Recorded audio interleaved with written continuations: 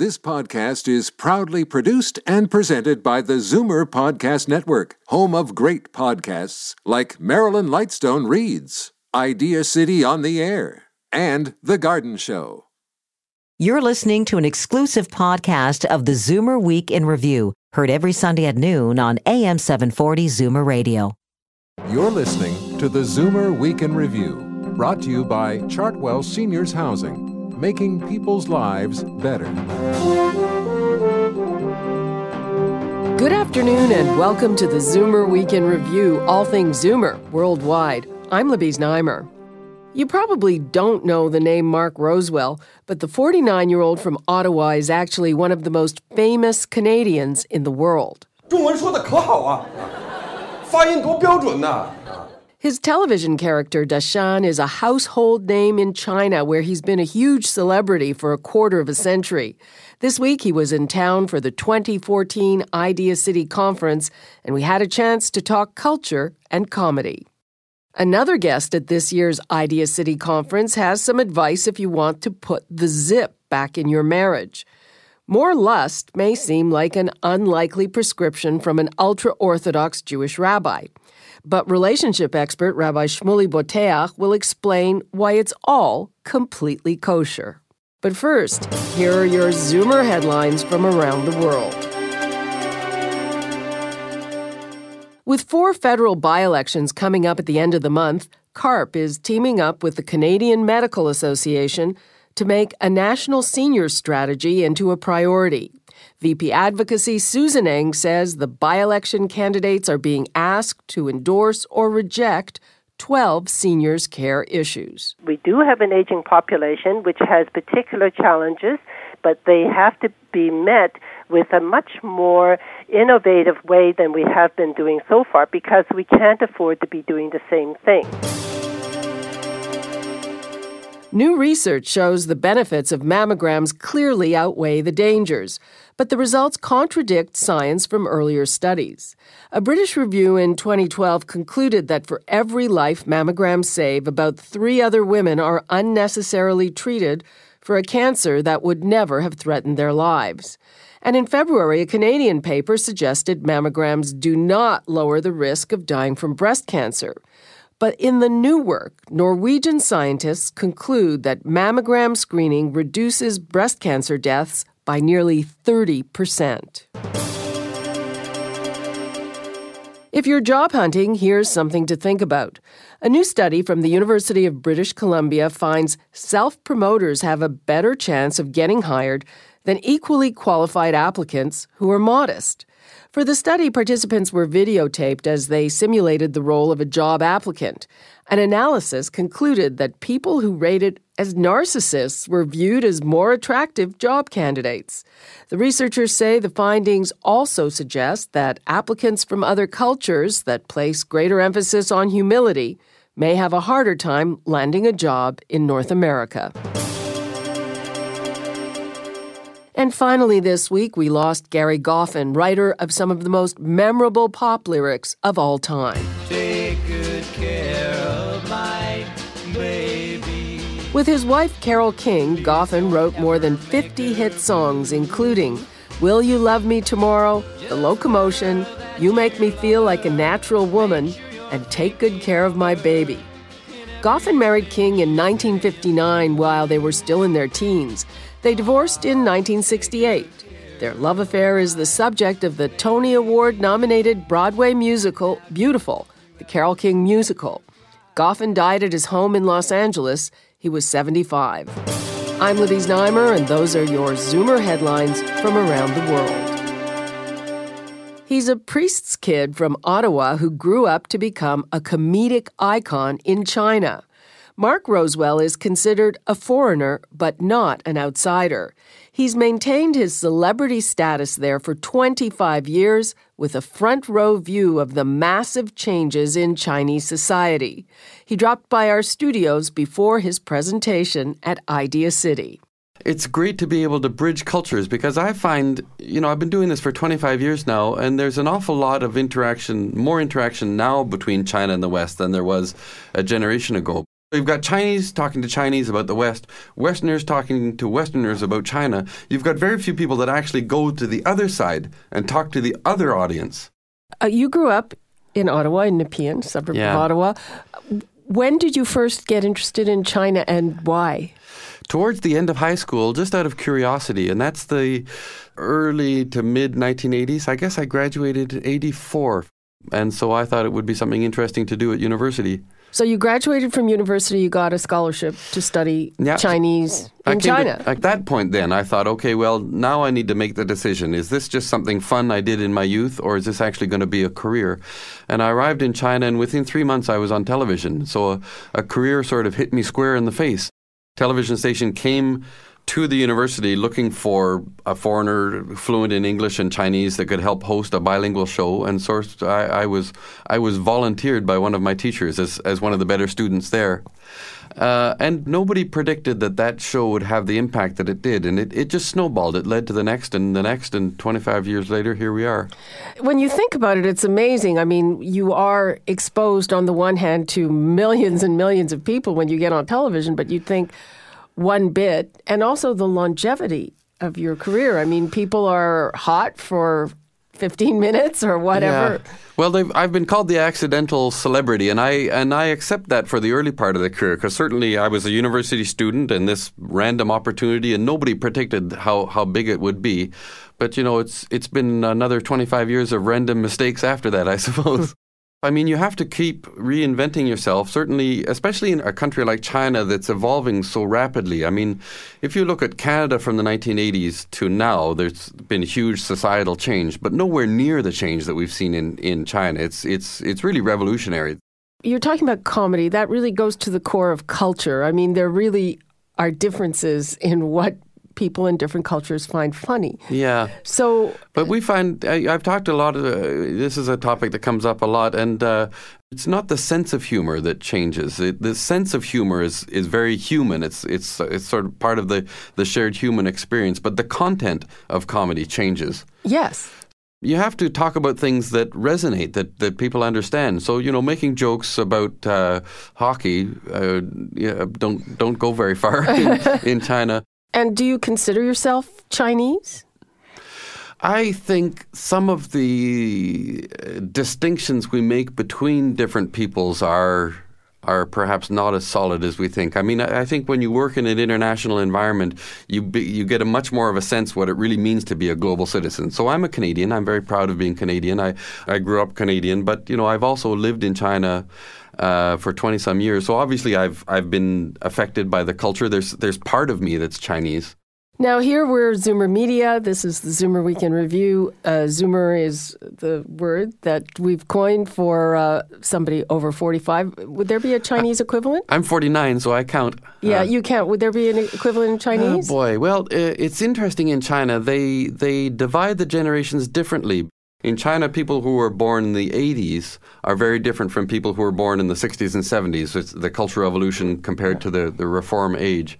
Like in Canada, if you're born in 1975 or 1985, it's not a huge difference. But in China, that is a huge difference. That's a generational difference right there. A generational gap, in fact, in 10 years. So what would they call your generation or the equivalent of a baby? So for me, they would call me a 60后, which is someone born in the 60s, because that immediately pegs you as somebody who was born in the Cultural Revolution period. And by the time Reform came, you were perhaps already 20.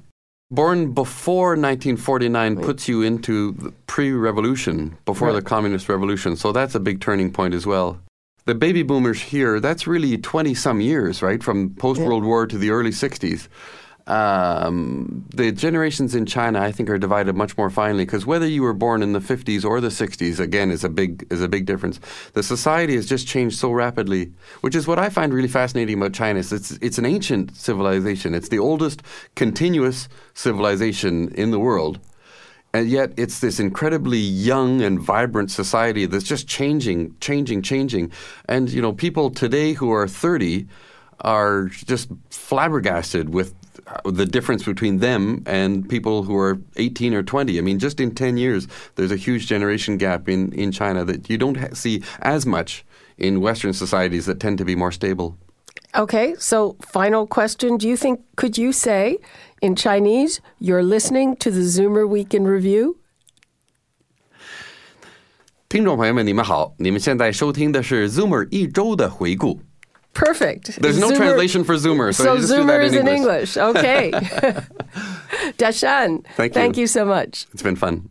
You can see Dashan's talk at Idea City 2014 by visiting ideacityonline.com. I'm Libby Znaimer, and this is the Zoomer Week in Review. We'll take a quick break, and then it's back with the outspoken Rabbi Shmuley Boteach, author of Kosher Lust, Love is Not the Answer. You're listening to the Zoomer Week in Review, brought to you by Chartwell Seniors Housing, making people's lives better. If you look up marriage in the Oxford Book of Quotations, you will find such optimistic outlooks like Samuel Dryden, who wrote on his wife's tombstone in the 1780s, "Here lies my wife, here let her lie. Now she's at peace, and so am I." That's Rabbi Shmuley Boteach presenting at Idea City this week. He says the problem with modern marriage is too much emphasis on love and not enough lust. He's a rabbi that once counted Michael Jackson as a member of his flock, and he hosts relationship shows on radio and television in the U.S. I sat down with him when he got off the stage. We've heard for centuries that love should be the fulcrum of marriage, the foundation of relationships. But love is actually a beautiful, comforting, nurturing emotion. It's not one that drags you electrically towards another person with this irrepressible urge. That would be lust. Look how often I counsel married couples where the husband's been unfaithful and the wife is sitting there with tears streaming down her cheeks. And she'll say to him, I was so devoted to you. How could you do this to me? And his response is, I didn't love her. So if you didn't love her, why'd you do it? Because he lusted after her. If you put love and lust side by side, love stands no chance. So if lust is a so much more compelling, powerful, electrifying emotion than love, why aren't we using it to create passionate marriages?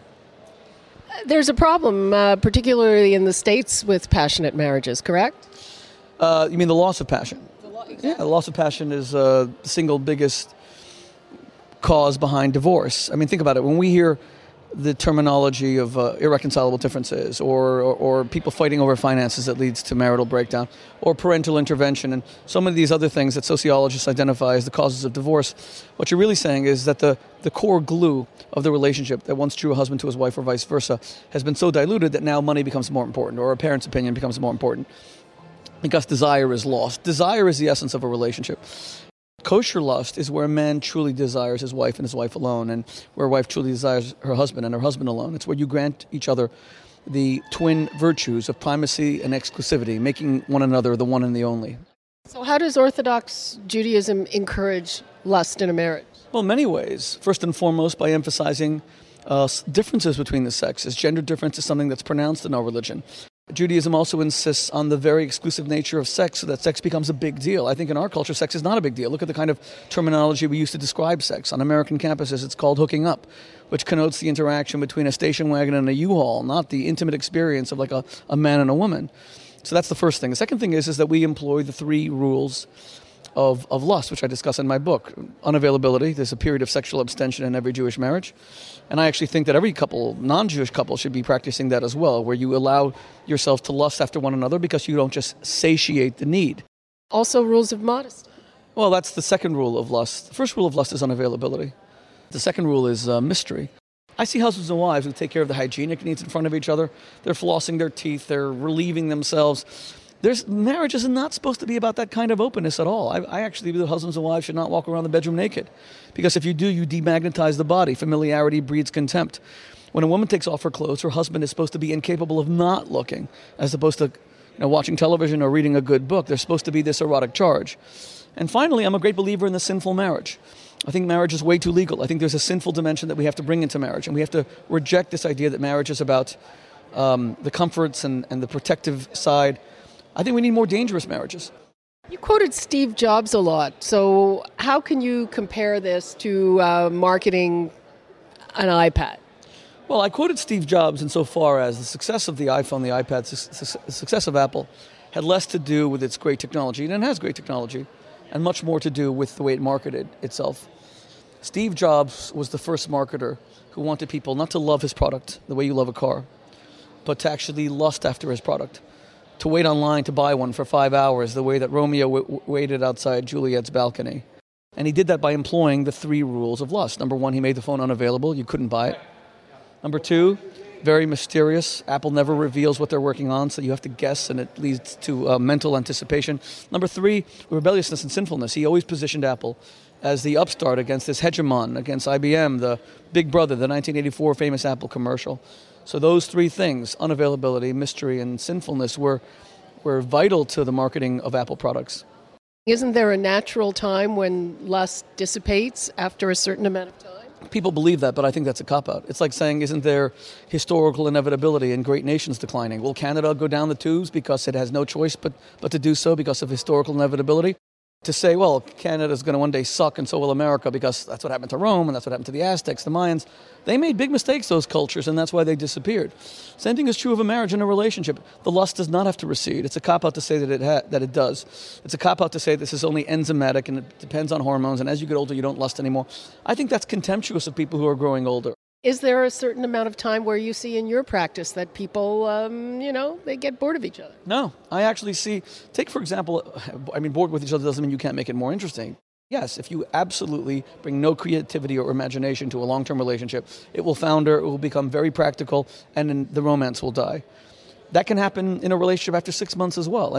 Let's remember that the majority of people in the United States, at least, I don't know the Canadian statistics, who divorce do so within the first 4 years of marriage. There's a new phenomenon, though, called gray divorce. Are you familiar with it, and how do you counsel people? They have to work on their relationship like people who just married. Marriage requires constant reinvention, and you can reinvent yourself after 25 years in the same way you can reinvent yourself after 5 months. Reinvention and creativity is critical to life and to marriage. Do you still lust after your wife? Well, I sure as heck try to lust after my wife. Lust is not an emotion that just comes naturally to us. Like you said, it dissipates due to regularity and routine. But the purpose of my book is to demonstrate how we can manipulate the erotic mind in order to lust constantly. And I absolutely make that effort. I do not write books and give people advice that I myself don't try to practice. And it's not as if my own advice is often easy to implement. I understand its challenges, but I know that it's absolutely worthwhile. And thank God I know that it works. Rabbi Shmuley Boteach, thanks very much. Thank you very much. You can also see Rabbi Shmuley's Idea City performance at ideacityonline.com. I'm Libby Znaimer, and you're listening to the Zoomer Week in Review. One of the world's most famous songwriters celebrated his 72nd birthday this week. In just a moment, we'll return with the music of Sir Paul McCartney.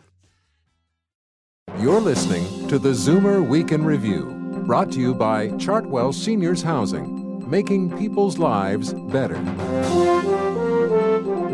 Welcome back to the Zoomer Week in Review, all things Zoomer worldwide. I'm Libby Znaimer. It's time for your International Arts Datebook tips for those of you who are jetting around the world. Here's Jane Brown. In New York City, The Old Woman stars Mikhail Baryshnikov and Willem Dafoe. It's the story of 2 distinguished men who must dispose of a corpse. It's at BAM's Howard Gilman Opera House. The work of 96-year-old artist Ethel Stein is the focus of a new exhibition at the Art Institute of Chicago. The master weaver is known for her unique combination of refined traditional weaving techniques and modernist sensibilities. And in Paris, go back 100 years at the exhibition Summer 1914, The Last Days of the Old World. It's at the Francois Mitterrand Gallery and explores the months leading up to the First World War. I'm Jane Brown, and that's the International Arts Datebook. This week, Sir Paul McCartney celebrated his 72nd birthday. He was born on June 18th, 1942. McCartney is widely considered one of pop music's finest songwriters. With the Beatles, he penned some of the most enduring songs of the 20th century. In the 1970s, he continued to churn out hit songs with his next band, Wings, and following that, he's enjoyed a very successful solo career with his most recent album, New, just released in October 2013. Today, we'll celebrate the superstar's birthday with one of his most popular songs from the Beatles era. Here is Penny Lane. Penny Lane, there is a barber showing photographs of every hair